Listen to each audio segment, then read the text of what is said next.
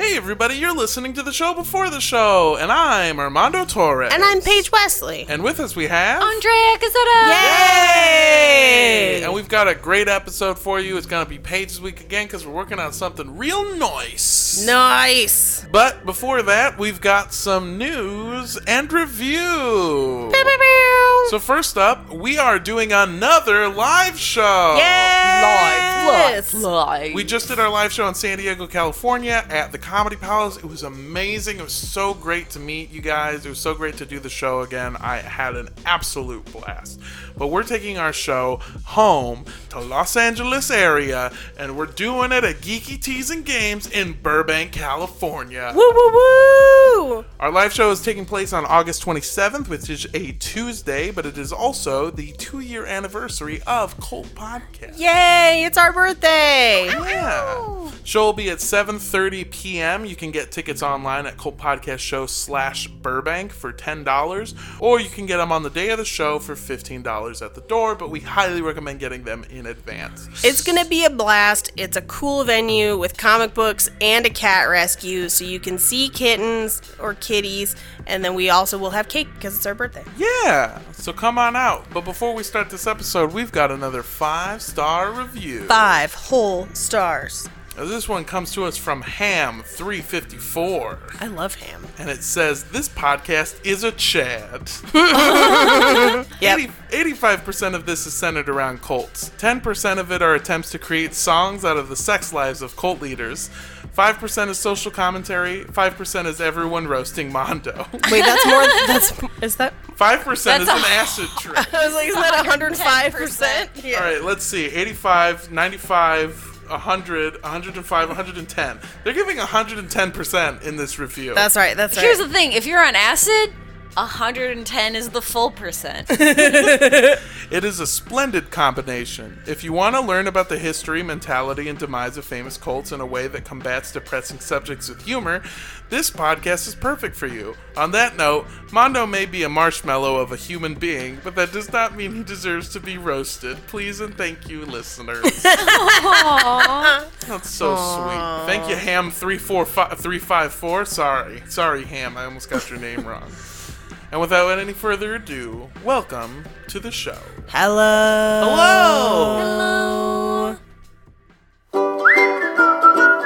Don't drink the Kool-Aid. For the purposes of this podcast, we define a cult as organizations that rally behind an entity or leader who espouse beliefs outside the norm. Organizations that require physical or monetary sacrifice as a condition of membership. Organizations in which the doctrines followed by the leaders are different than that of the followers. Organizations in which isolation is encouraged either by commune living or by a policy of disconnection from outside relationships. And organizations that actively recruit new members. All cults might have some or all of these traits, and as always, these are our opinions. Thank you for tuning into Cult Podcast. I'm Paige Wesley. And I'm Armando Torres. And with us we have... Andrea Gazzetta! Yay! And it's my week again, because Yes. Armando's gearing up for a big one next week. Yep. This is one of the first times in a long time where you guys don't know what we're talking about today. Not I at have all. no idea. Not Actually, at all. that's not very fair because I often don't know what the fuck I'm talking about. This is true. So, I originally planned to do something else, and then went to go look up the file for it a couple days ago, and realized that it had been sent to cultpodcast@gmail.com, so cultpodcastshow@gmail.com, Yeah. please.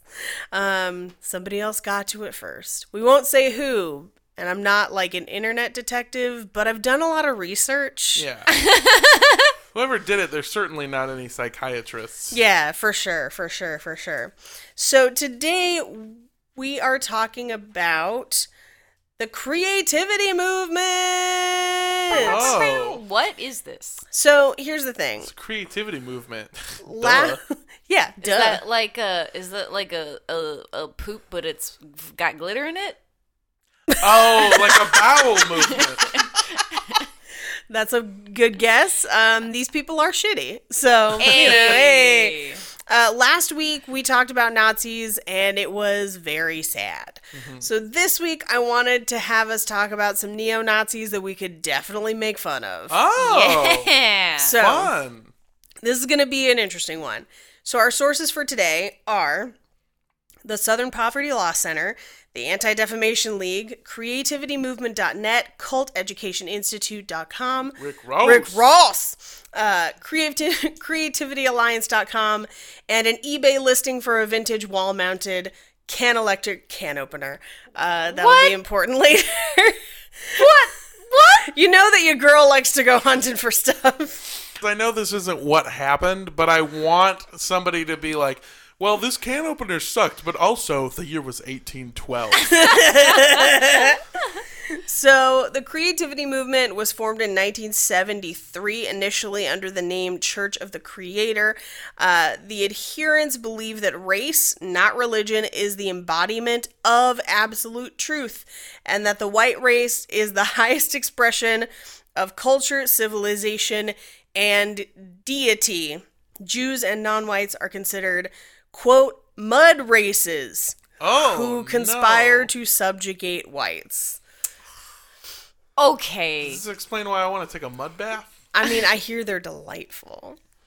It's probably why your skin is so much nicer than ours. Moisturize. Yeah, it's because of all I those... do nothing. I do absolutely nothing. It's really upsetting how nice his skin is. I have a dog shit fucking like skincare routine. I do nothing and My it just face works. looks like the craters of the moon. And Armando's over here like, I woke up like this. But yeah, I think it's just deeply upsetting that anyone's like, well, the white races are being subjugated. It's like, bitch, you're going to countries and just killing people and taking their shit all the goddamn time. Stop that. Also, I mean, like, this is pre-Harry Potter, and they're basically calling people mudbloods, and I'm just like, God, Oh shit! guys, fuck, no chill. So let's get started with the man who originally founded this cult. So Ben Klassen was born February 20th, 1918. You ever notice how Okay. people who have to put class in their name usually have none? Yeah, I did notice that. Yeah, it's just like fancy ketchup. What of people? Yep. So Ben Klassen was born February 20th, 1918 in Rudnervide, now Rozivika, in modern-day Ukraine, to his parents, Bernard and Susanna Klassen, who were Ukrainian Mennonite Christians. Okay. All right. So That's this, a lot of words to say. Didn't is- fuck nice. It's a it's a lot of words to say, like European butter churner. Yeah. But so this is actually really important to the story. So Ukrainians culturally are an Eastern Slavic ethnic group native to Ukraine. I also learned that Ukraine is the 7th largest country in Europe by population. Oh, okay. Yeah, I didn't see that one coming either. Yeah, but not by size.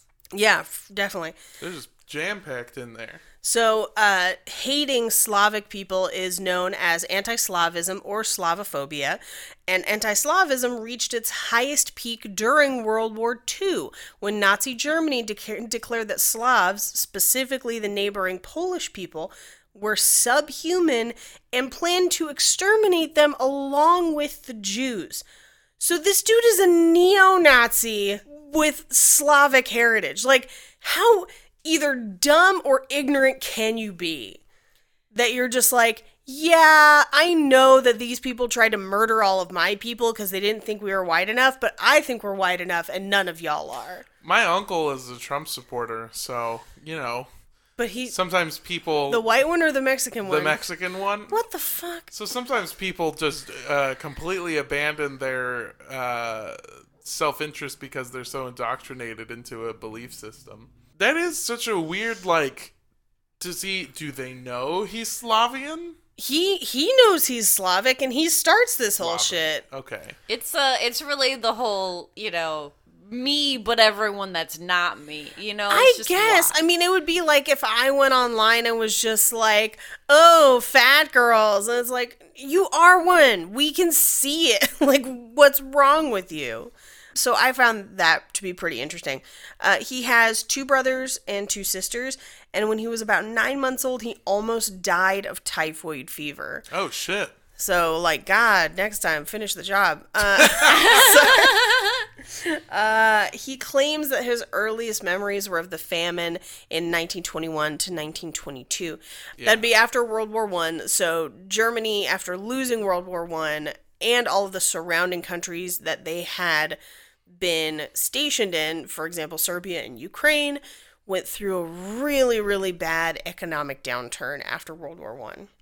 Remembering a famine is hard because, like, most people's first memory is playing with a toy that's like, the cow goes moo, the chicken goes caca.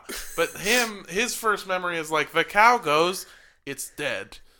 The pigs go, they're also dead. The potatoes are dying. We need to leave. One of my first memories was the 1989 earthquake. Really? Fun fact, yeah. Oh. One of my first memories is when I stopped liking hot dogs and exercised my will. What? I was like 3 and my mom kept putting hot dogs in my macaroni and cheese and I was like, I'm not about this, mother. That's my first memory. The Andrea goes, no more, mother. The Andrea goes, not dogs.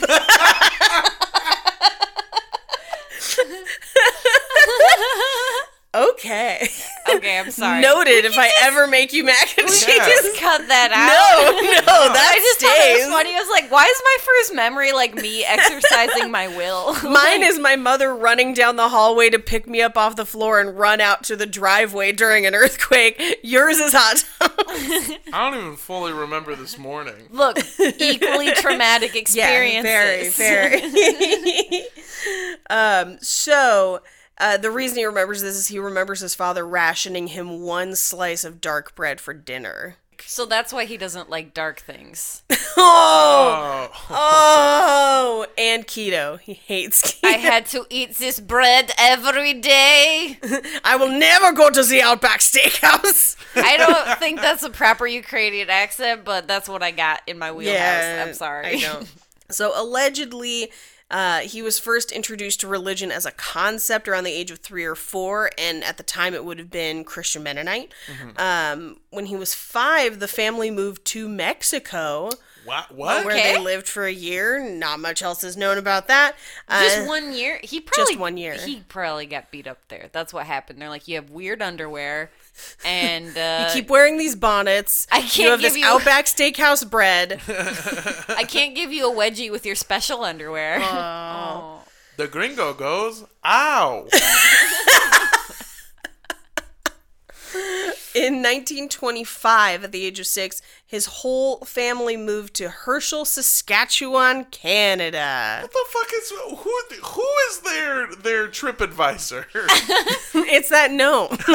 He always gives shitty advice. Well, also, they're really doing the ring around America of just Yeah. like, okay, how do we get into America? Right. In Saskatchewan, he attended a German English academy known as Rosthern Junior College. So I think this is where some of that nationalism comes from. Went to community college. Oh, it's going to get way crazier. Okay. It's just nice to know that nothing's changed and that Nazis usually end up at community college.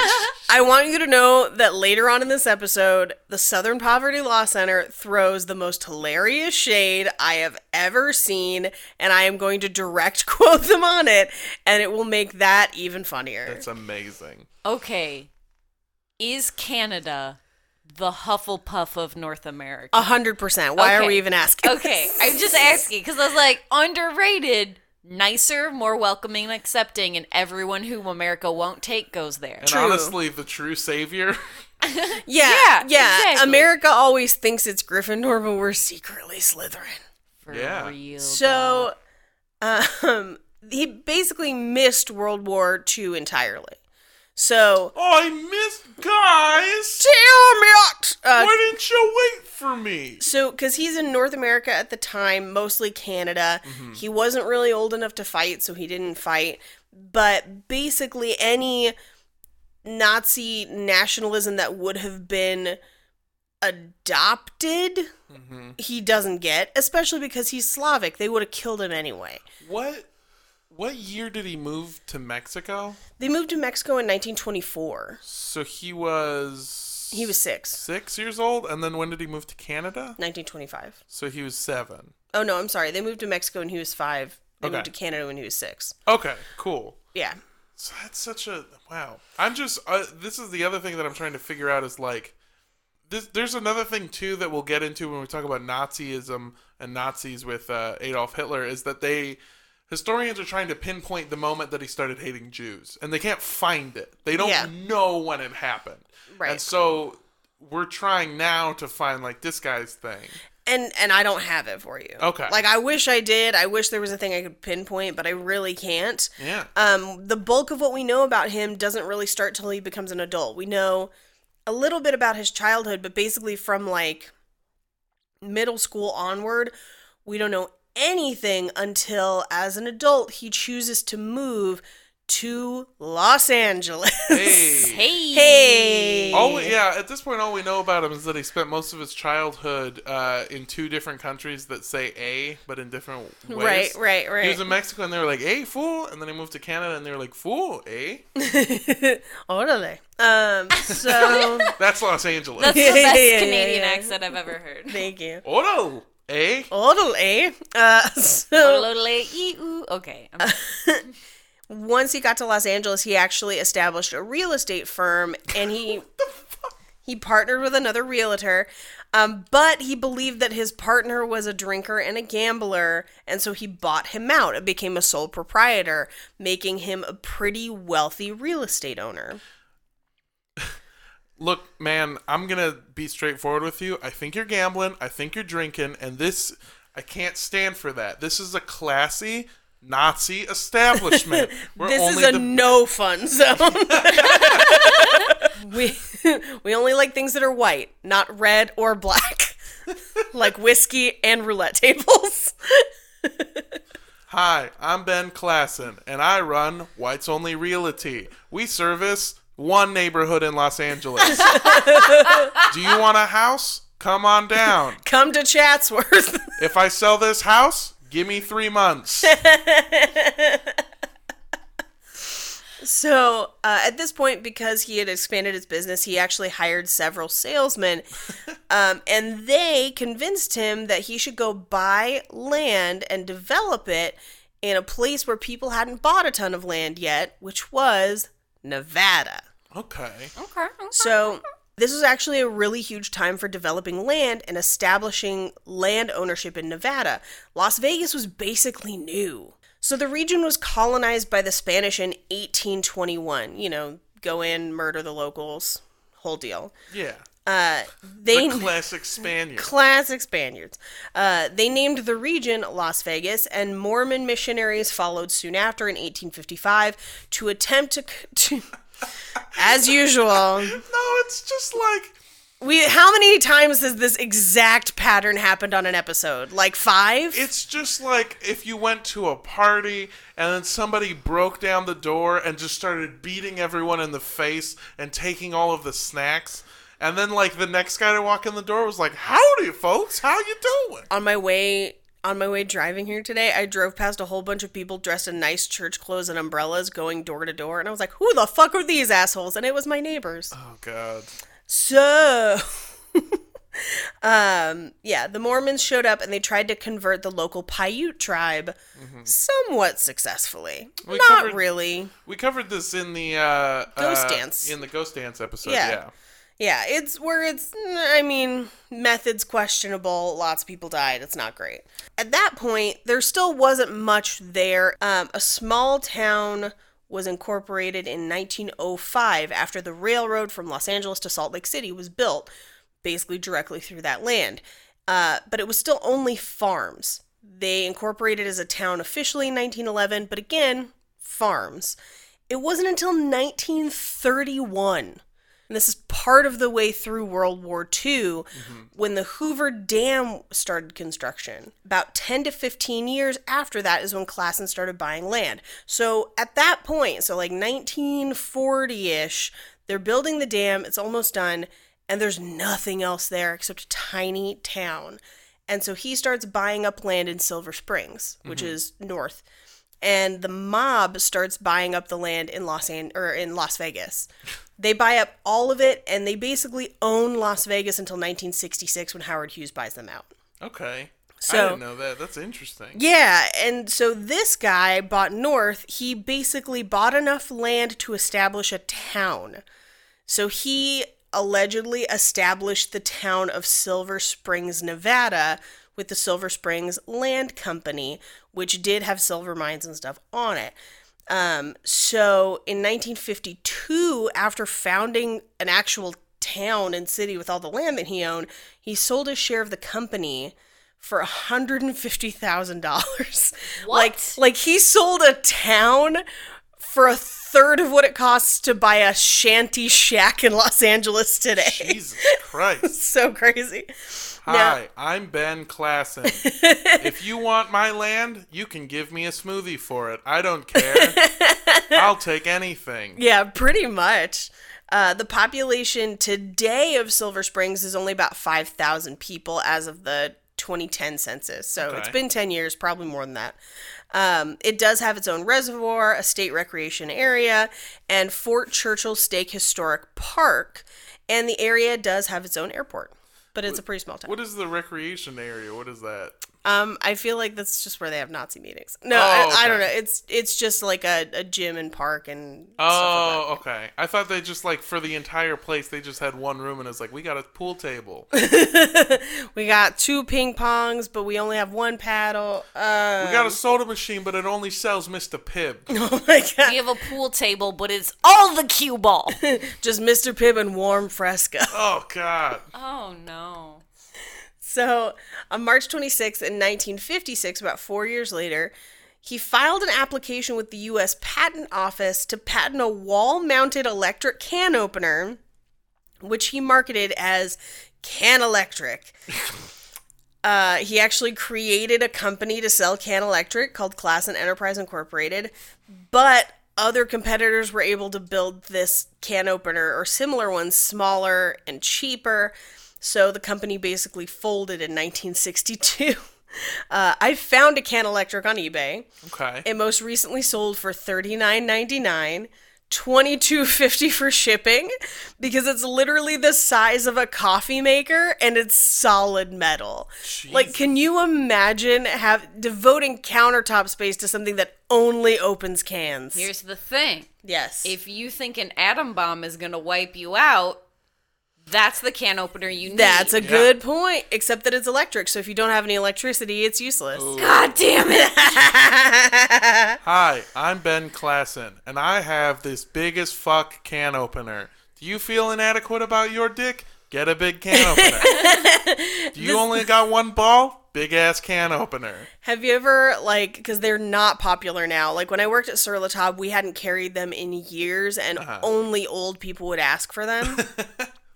But back in the 70s and 80s, I do remember still seeing them around, electric can openers, and you, hold the can up to it, and then it, snatches the can and spins it, and it has a very distinct noise. It's basically that, but it's the original of it. Yeah. It's huge and clunky. You feel bad for selling that land in Nevada so cheaply? Big ass can opener. Big ass can opener. I do think it's funny how much... in so many parts of our society, we've moved forward and everything's electric, everything's online. Can openers, backwards. We're just fuck this big shit. Yeah, we tried to make Yeah. it the future, and we were like, nah, I'll just use a knife in my hand. Yeah, who's opening this many cans? So at that point, he decided to go into politics. Oh, As God. you do. So he served Broward County in the Florida House of Representatives from November 1966 to March 1967. He moved to Florida? Yeah, and he ran on an anti-government platform. So he really is going full Slytherin here. He's the most ridiculous person on earth. He campaigned for election to the Florida Senate in 1967, but was defeated. And so that same year, he was the vice chairman of a campaign organization in Florida that supported George Wallace for president. I think we've mentioned George Wallace briefly, but just in case we don't remember, a little bit of a primer. He was the 45th governor of Alabama, a position that he had for 4 terms, during which he promoted mostly industrial development, low taxes, and trade schools, standard. He sought the United States presidency as a Democrat 3 times. This is also one of those cases where the parties have now flipped, and what used to be a Democrat is now very much a Republican. And at one point, he left the Democratic Party and joined the American Independent Party, which is hardcore conservative. Yeah. Unsuccessfully, basically each time. He lost every time he ran. He's best remembered for his staunch segregationist and populist views.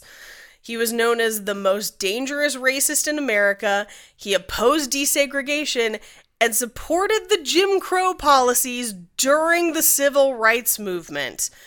In his 1963 inaugural address, or essentially what would have been had he been elected, he stood for segregation now, segregation tomorrow, segregation forever.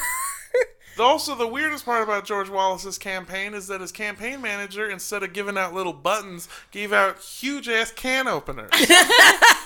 Here's the thing. You get a free can opener, but you have to pick it up in person. Shipping is way too expensive. If you register to vote, you get a free can opener. Also, if you open an account at this bank, maybe I'll give you my new toaster. Hey, George, it's me, Ben, in class. I gotta tell you, these big-ass can openers, not selling well. Also, I got 2 jobs mixed up, and I was supposed to kiss a baby, but instead, I put it on a big-ass can opener. Long story short, no more baby. Oh. So, at that point... Big-ass can openers now, big-ass can openers tomorrow. Big-ass can openers forever. So, at this point... Klassen decided that politics was not for him anymore, and he joined a staunchly conservative social society called the John Birch Society. I thought you were going to say a gym. I mean, basically. A gym. Jim Crow? Oh! At one point, he even operated an American Opinion bookstore, which is just a racist-ass Nazi bookstore, is all that is. But he became disillusioned with the society that he had joined because he said they were too tolerant towards Jews. Seems like they're too tolerant towards Slavs is what they are. For real. In November 1970, along with a man named Austin Davis, he created the Nationalist White Party. And the party's platform was directed at white Christians. It was explicitly religious and racial. When is this? 1970. So this is right around the time the Klan is getting back up again. And we will run into some Klan members in just a bit. Interesting. Okay, imagine you're part of the white nationalist, what's it called? Party. The white nationalist party. Yeah. Okay. And it's Christmas. Okay. And you want to do a white elephant gift. But every gift is just a copy of Mein Kampf or a Nazi flag. And just everyone opens it and it's a can opener because everyone's just trying to get rid of their giant can openers. Wow, I wonder who my secret Santa was, Ben. I'll never tell. So it's super racial in nature, and they have a 14-point program for their party. It starts with, "We believe that the white race was created in the image of the Lord." Yikes. Okay. Just want to say Jesus was Middle Eastern. I want to put it out there. Jewish, born in the Middle East. Yeah, probably looks a lot more like I do. Yeah, not white. Not white. The logo of their party was a giant W with a crown and a halo over it. Okay, that's... It's a little much. Going far. And that same logo would be used 3 years later as the logo for the Church of the Creator when Ben started it. So less than a year after starting the Nationalist White Party, he decided that he didn't really feel cool with Christianity anymore. Maybe because it worships a Jewish guy. I mean, who thought? Those letters were not well received by the rest of the party. And so the party basically disbanded. So in 1973... that's when Klassen founded the Church of the Creator by publishing a small book called Nature's Eternal Religion. Individual church members are called creators, and the religion they practice is called creativity, which is the least creative name for a sect called creativity. This reminds me of the time that in art school, our neighbors upstairs were engineering students, and they had a class at their engineering school called creative thinking. And I was like, hey, what do you do in that class? And they're like, well, we have to read this book and then we take a multiple choice test about it. And I was like, So creative. yeah, on how to be creative. They're like, yeah, this is how engineers do creativity. Cool. So this is that equivalent. Oh, yeah, 100%. Hey, what do you do in your creative thinking class? Well, I basically just think of ways to make can openers bigger. And heavier somehow. Imagine like a car, but it opens cans. The real way that can opener killed the baby is it just fell on him. yeah, just Guys, blunt force trauma. Guys, it's me, Ben. I have a confession to make. The reason my can openers are so big is because they're not actually electronic. I put people in them. I got another confession to make. I open cans. That's it. It's So just the can opener is the R2D2 Yeah. of can openers. it just Yeah. pretends to be a robot, but it's like beep boop bop. Fucking come on. That's not very polite. Some of my beads are missing. It's all laugh. He put that's how he solved the homeless problem. He just put them in can openers. I'm just like, hey man, you know how to open a can, right? And he's like, yeah. It's great. It's perfect. So in 1982, he established the headquarters of his church in Otto, North Carolina. He also, at the same time, allegedly established a school for boys, where their curriculum was a 2-week summer program that included activities like hiking, camping, training and handling of firearms, archery, tennis, whitewater rafting, and other healthy outdoor activities. Whitewater rafting. It's just Hitler Youth is all it is. I won't go on any other color water rafting. Here's the thing, if you guys are playing racist state bingo, you should be doing well right now. 'Cause Oh, for we've sure. covered Nevada, Florida, Alabama, North Carolina in the 70s. Like, it's bad. So, What about the other classes? Because I heard they had a class called How to Not Get Fucked Over in Nevada on property. they did have a class called The Goals and Doctrines of Creativity and how they could best serve their own race in various capacities of leadership. Hey man, are you going to third period, The Goals and Doctrines of Creativity and How to Let It Not, the rest of the title? I'm flunking that class. Here's the thing, problem? The title doesn't fit on my binder. I can never figure out which binder I'm supposed to bring. Oh, man. So, it didn't attract many followers initially. Really? You don't say. But by the late 80s, increasing numbers of white supremacists all over the country were drawn to his Nazi-like belief system. And we've seen this in a bunch of other groups around the same time. It's not uncommon. He wrote a whole series of books, and that's kind of how people were getting hooked. They were traded at gun shows, things like that. God, that's always I what know. happens with these fucking idiots. So- honest to God, I think the reason books spread so much is because none of them can fucking read, and they're just too afraid of being found out as a fraud. Hey, did you read that book I gave you? Yeah, man, totally. What did it?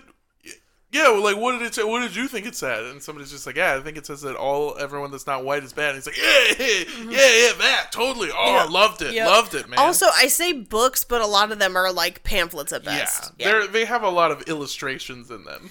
So, The white man goes, Heil. Heil. So, obviously, the first one is Nature's Eternal Religion, which he had written back in the 70s. But then he also has Rahowa, This Planet is All Ours, and The White Man's Bible, which I feel is just a book of bland potato salad recipes and directions on how to iron khakis. He also wrote Clifford the Big White Dog. Very weird. Ghost dog. As I mentioned, creativity followers call themselves creators, and they take the calls for Rahowa, or Racial Holy War, Oh. RAHOW, which fucking stupid. Are they just using CB radios to answer the call of white supremacy? I mean, it sounds like it. So, It's like Smokey and the Bandit, but worse. Oh no. yeah. So they started thinking that Rahowa was a very literal concept. They started committing violent hate crimes. God damn it.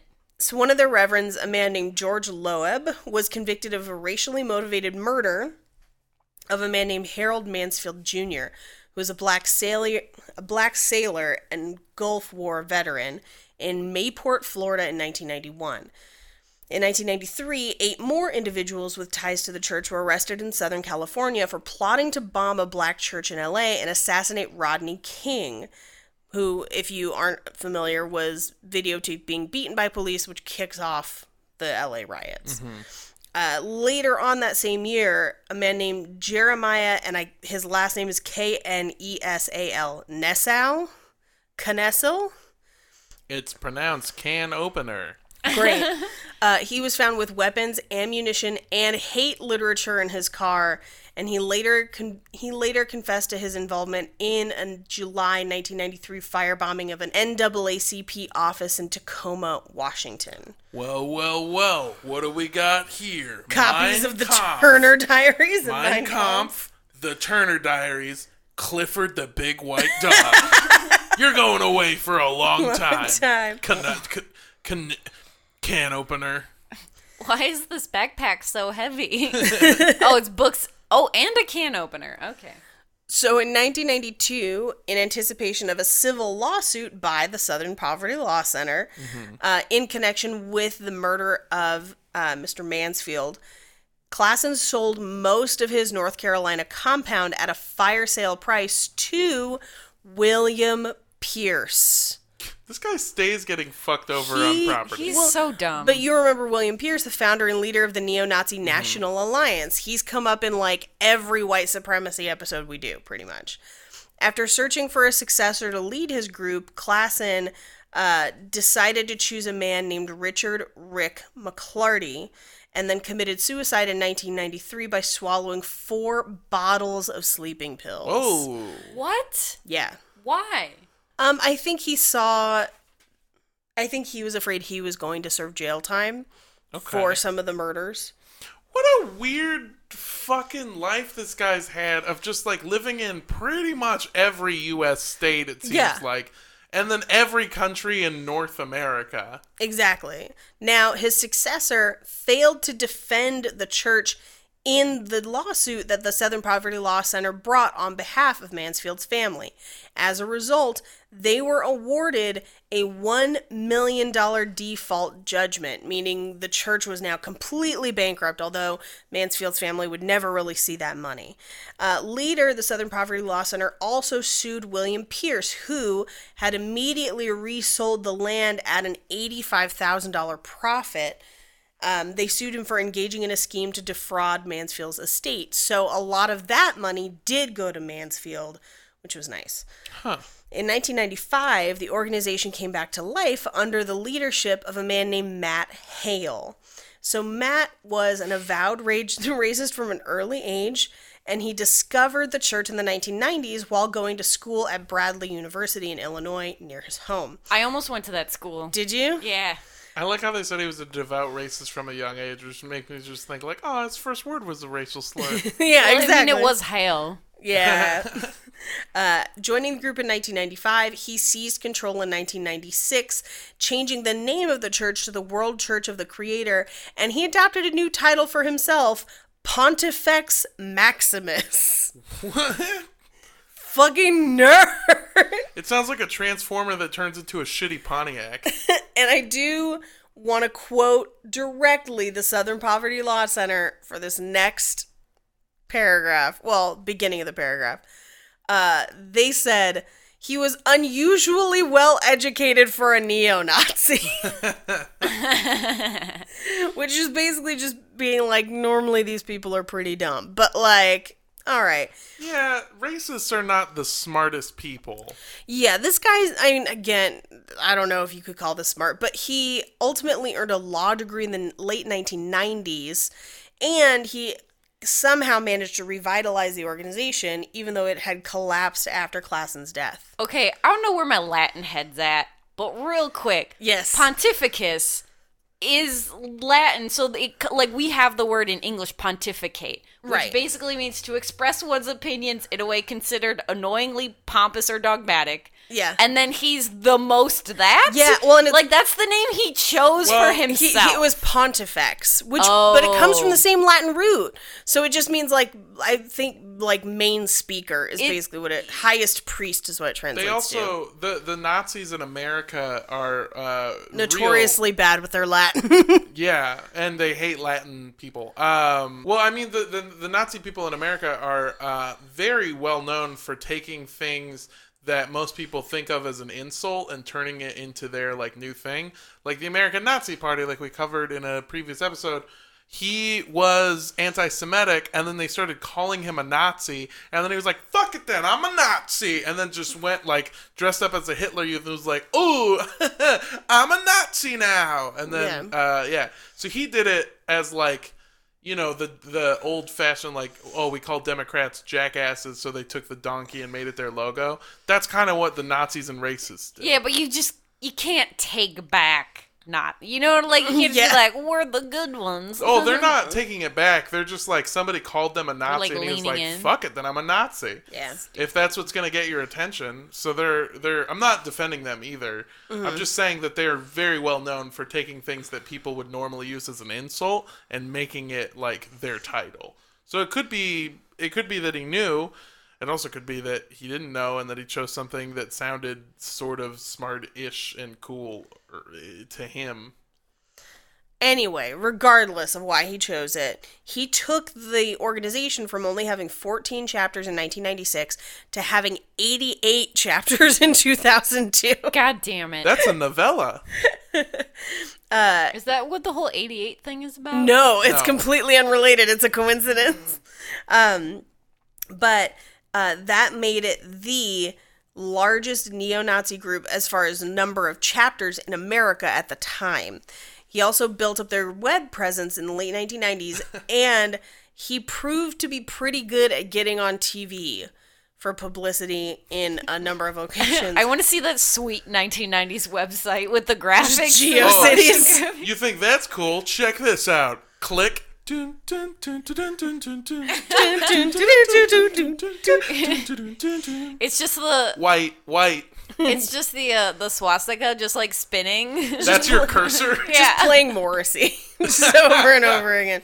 The other thing that I like is that you said that he brought the chapters up to 88, which Andrea pointed out is like a Nazi thing. Yeah. Do you think he did it like where I did, like one time I reached like something like 69 followers and I was like, all right, no more, none, no more. Well, that was like, at one point we had 69 followers in the Facebook group and everyone was like, close the group, like don't let anyone else in. I was excited when we got to 420. That was pretty funny. It was pretty fun. Oh man, I also like the fact that he's pretty good at getting on TV. Yeah. And what I'm imagining is he's just like running out. He's just stalking the streets trying to find news teams doing a story. He's just following Geraldo in a van, just jumping in front. Runs up behind the camera and is just like, hey, come visit my website. We got Axel F. And also we hate everyone. Come to my website. Sorry, it was the 90s. So the real truth of it was, though, he had actually spent most of his entire life living in his retired father's 2-story house in Illinois, operating the entire organization out of his upstairs bedroom that he had painted red to depict the blood of the white race, which, by the way, everyone's blood is red. Like, it's blue until it touches the outside, and then it's red. It's not like different races have different blood. He's an idiot. Okay, son, I know that you have your little projects, but it would be nice if, you started a family of your own. Dad, you just don't understand, okay? It's really big. I have something really big happening, okay? I'm kind of a big deal in certain communities, and respect that. Get out of my room, Dad. And then he slams the door and from behind here. So, in addition to that, he never really held a serious job. He wore a Hitler wristwatch. Oh, God. And- What? Wait. Yeah, this is very similar to that dude. Because for a second I was like, is this the same dude? Have Yeah. we read the same dude? He used an Israeli flag as a doormat God. outside his room. And he kept a collection of teddy bears on his bed. Of course he did. Course he did. So he did eventually marry twice, but neither marriage lasted more than a few months. Were they his cousins? I mean, I think they were just the bears. Yeah. Drink the tea, Mrs. Fuzzy Bottom. So he would tell reporters that he had as many as 80,000 followers, but that was not the case at all. He had several hundred, but not 88,000. So he's like an influencer. Yeah. He received national publicity for a webpage he put up that was meant to recruit young children. But he admitted later that it was a publicity stunt. Was it starring his teddy bears? I think it basically was. Those teddy bears have seen things. Ooh. Why do you think she's called Fuzzy Bottom? By things, do you mean thing? He's only got one ball, like Hitler. No, I'm kidding. Wait, That's I I was wish so it was excited. true. But no. He would occasionally get on NBC's Today. And at one point he was dubbed the face of hate in America. But what the reality was is that he was depicting himself as this red hot leader and would end up on TV. But most of the time he just lectured in tiny library rooms with police escorts because people wanted him dead. Yeah. And so a lot of people would basically say that he was rescuing the white race one library at a time. That's hilarious. It was just so small. Hey, everybody. Thanks for having me on your TV show. I just want to say it's good to be on NBC today, NBC tomorrow, NBC forever. So even then, his group attracted a number of violent people, obviously. In 1999, a man named Ben Smith, who was a close friend, left 2 non-whites dead and 9 others wounded in Illinois and Indiana after a shooting spree that was spurred by the refusal of the Illinois Bar Association to let Hale pass the bar.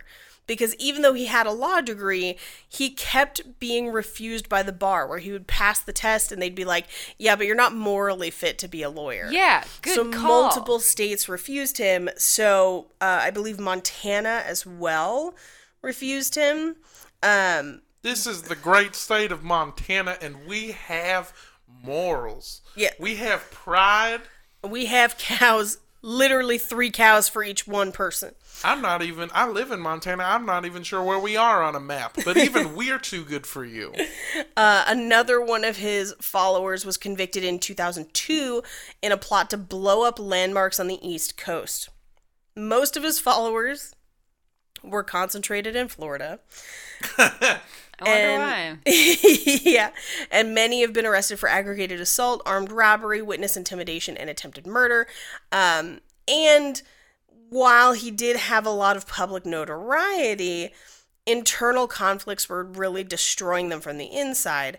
After the shooting rampage in 1999, they had tried to claim tax-exempt status, but they failed to register as a charity and failed to disclose their finances as required by state law. He claimed that as a church, they weren't required to register, but in 2001, he was ordered to do so. So, even though he appealed his law license and their tax-exempt status, he lost in both cases and also was not able to get a law license in Montana either. In 2001, people started to defect. So the December of that year, people said that he was a misogynist, which, by the way, if he's a Nazi, that's the least of your worries. Like, yeah, for real. Like, what the fuck? So he's advocating for murder of others, Yeah. and they're just like, he doesn't respect. See, yeah. yeah, He's- he keeps calling me babe. Like, he's problem- a Nazi. The problem is that misogyny is a problem that is rampant inside of the white supremacist community. I mean, it's everywhere, but also Yeah. he's a fucking Nazi. I just mean, like, these numbers are, like, did you know that a racial slur said by a woman is only 77% as hurtful? I want to live in a world where a woman can hurt me just as much as a man can. So previously, he had had 2 female activists that would lead the efforts to recruit women into the church, and they both left to start their own white supremacist sisterhood organization. Is this Yeah. flirty fishing for Nazis? No, because they were recruiting women. They Oh, were like, okay. Yeah. I know they're Nazis, but like, They care about women. And they quit, right? They both quit and set up their own white supremacist Well, sisterhood. because he kept calling their boobs big-ass can openers. I want to see a can openers. A few months later, he then expelled one of their creators, one of their members. Because they're all called creators. That's They're all right. called creators, who were part of their Montana branch and who had helped him take over the organization initially. But he basically claimed that he had sent them money to keep safe after they were sued by the families of the victims of the people that they had killed. And so he was trying to hide money, and they apparently lost the money and burned a cabin down. Oh my There's God. not a lot of details, but so they were expelled.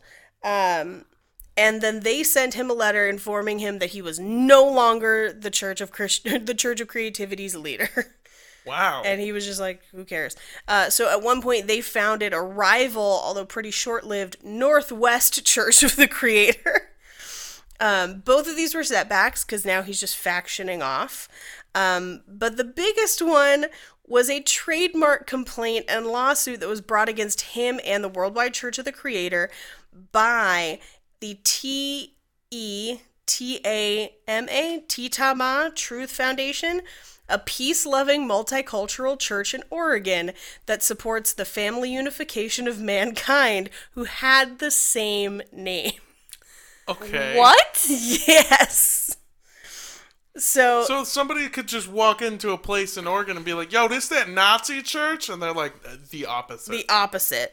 And they had actually... Branding, Alan. Branding. Yeah. And they had filed their patent and trademark in 1987, long before he started calling his church the World Church of Creativity in 1996. So they won, which meant that they couldn't use their name anymore. It did go to appeal, and they lost again. So, abiding by the appeals decision, the judge that overturned it was a judge named Joan Humphrey Lefkoe.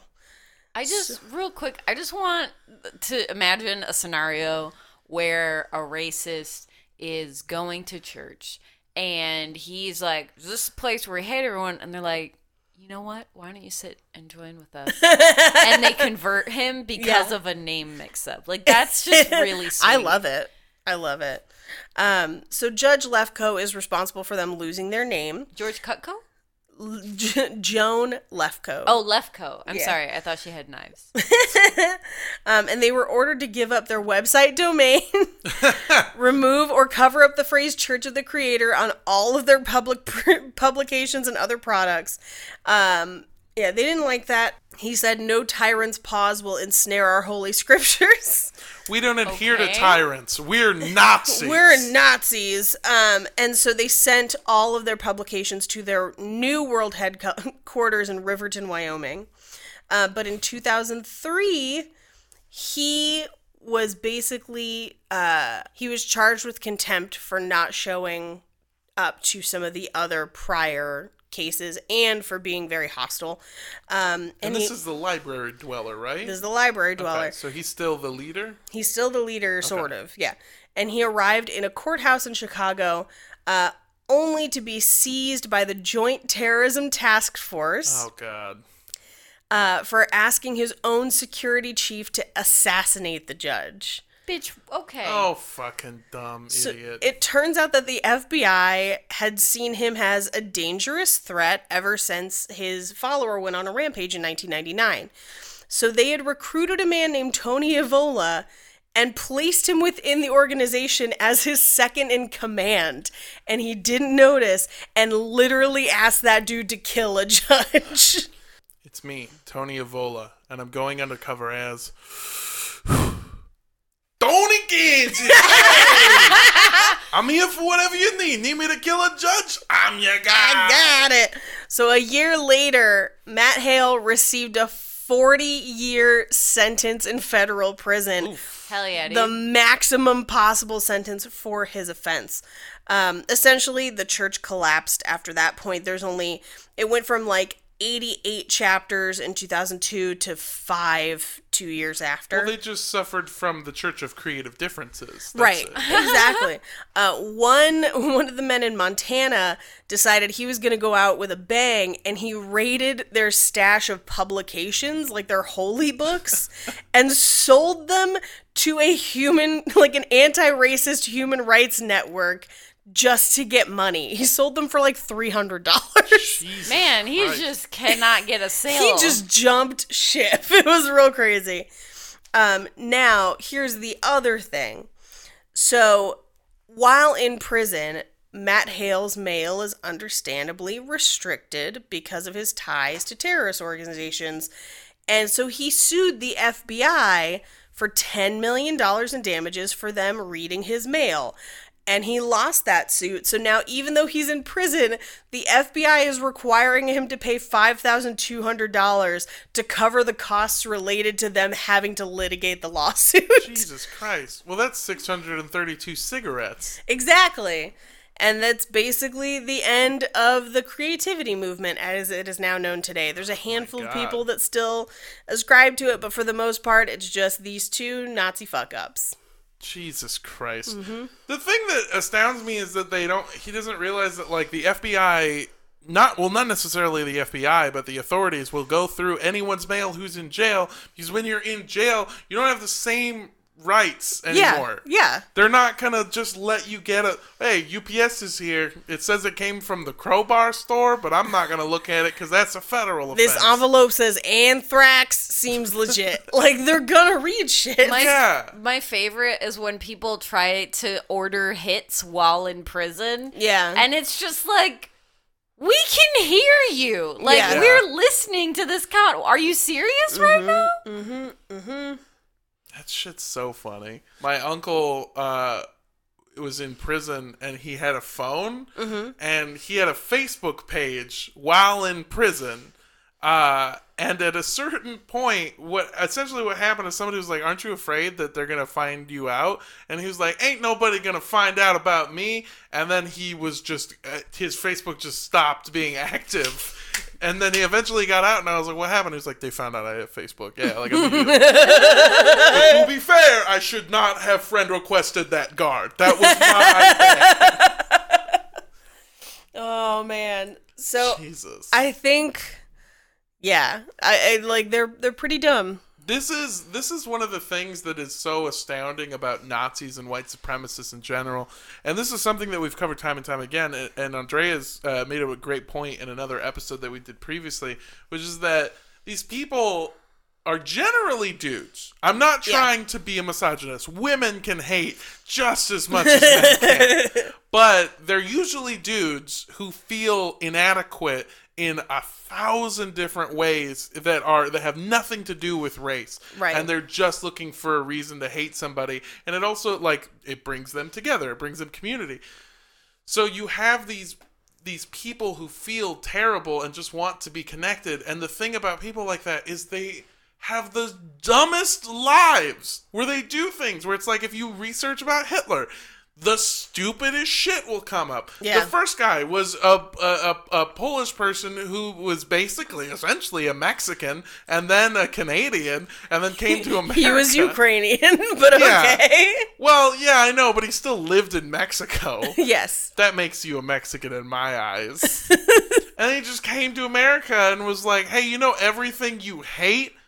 What's up?" Yeah. Yeah. Or I guess not to America, but it came to Nazis. It's just so wild. They're just so dumb. That guy lived in his dad's house and was like, "Well, obviously I'm superior." I'm the master race.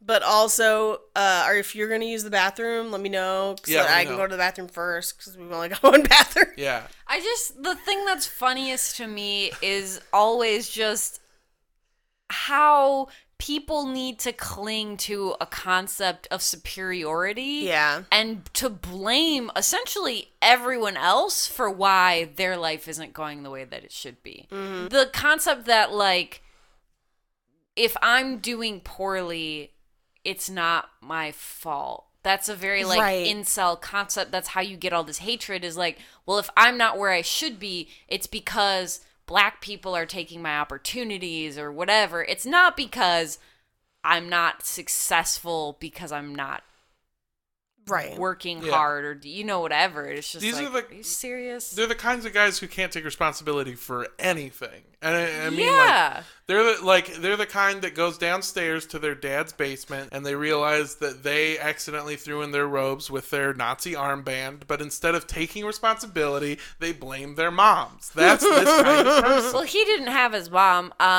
But yeah, the pink-robed clan, real problem. Yeah, it's just all around. It's ridiculous. I mean, it's Nazis being Nazis, and they're the worst. Oh, yeah. I also do like that he was the McDowells to a much more successful, peaceful McDonald's church. Oh, yeah. You mean the church in Oregon that sued? He was just like, no, I was here first. And they were like, Well, it's kind of like when the World Wildlife Organization sued the World Wrestling Organization. The World Wildlife Federation sued WWF, which was the World Wrestling Federation, and they were like, we just want to bring peace, and you guys are bringing a lot of violence to this thing. And so they're not allowed. That's why they changed to WWE. I didn't know that. Yeah. I assumed that was the same organization. I assumed that pandas were just body checking people. And that's why there were so few of them. It's because Hulk Hogan is body checking pandas and choking them out and whatnot. I don't know. Is that how you kill pandas? Is that why we don't have enough pandas? What's happening? It's actually just because, like these American Nazis, they just are not able to fuck. Pandas are incels. Oh, pandas. This is great. This is a great episode of just a bunch of fucking dumb pieces of human garbage. Yeah, they're ridiculous. I was like, this is worth it. So that one guy committed suicide by taking pills. He took 4 bottles of pills. 4 bottles? Which is way more than you need to take. Well, the thing is he only really took 2 because each time he didn't open the bottles himself, so he had his can opener do it. And they just kept breaking all the pills. So he really only took about 4. Jesus Christ, this guy's an idiot. This is great. I mean, not great. It's weird to describe enjoying listening to stuff about white supremacy. There needs to be a word for, like, deeply excited and morally upset. I like to think of it as schadenfreude because I enjoy watching them feel pain. Yeah. Well, hey, everybody. Thank you for tuning into this one. If you want to send me adventure ideas for Clifford the Big White Dog, I was thinking Clifford the Big White Dog goes to the library. Clifford the Big White Dog finally moves out of his dad's place. Clifford the Big White Dog brings potato salad again. Yeah, you can send those to me. I'm on Instagram and Twitter at Mondo Does Stuff. That's MANDO Does Stuff. You can also find my show dates on my website, which is mondodoesstuff.com. This month on the 21st through, I believe, the 25th. That's probably wrong, but I'll be in Fresno, California. You can go on my website, check those out, and come out to a show. If you want to send me one of those countertop can openers, don't. Save yourself the shipping cost. But definitely follow me on Instagram at Rampage Wesley or on Twitter at Paige Wesley. I love how expensive the shipping is. Big ass can opener, big ass shipping cost. Gotta open it in a crate. Ironically, it'd be easier if you had a can opener. Because it comes in a big ass can. Hey guys, this is Andre Gazetta. If you want to sell me your land or property at well below the market value, hit me up on all the things at Sundress Comic, or check out my art at Andre Gazetta on Instagram. I love the thought that this guy was just selling houses and, like, if you're a white supremacist, like, what kind of things do you, like, boy, this baby's got a nice white coat of paint on it. Just, yeah, we were thinking about repainting maybe something like, I don't know, like, I think like a nice beige or a brown. And he's just like, get out. White. Get the fuck out of my house. Has to be white. Purity. I feel like there's always a gray area. Oh. That's pretty good. I think he got into politics because he just wanted to be in the biggest White House. All right. Hey. Hello. If you like our show, despite that last joke, then follow us on Instagram, which is at Cult Podcast. Or on Twitter at Cult Podcast Show. You can also send us an email to suggest a cult just like this one to cultpodcastshow@gmail.com.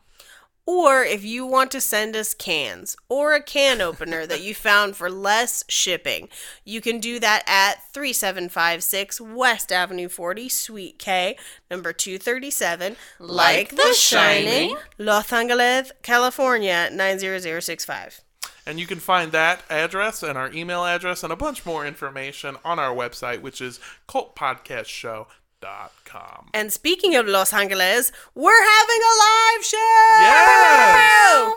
We're doing a live show at Geeky Teas and Games in Burbank, California on Tuesday, August 27th. If you haven't been, it's super cool. It's basically a show space in the back of a comic book store and tabletop gaming place. That's also a cat rescue.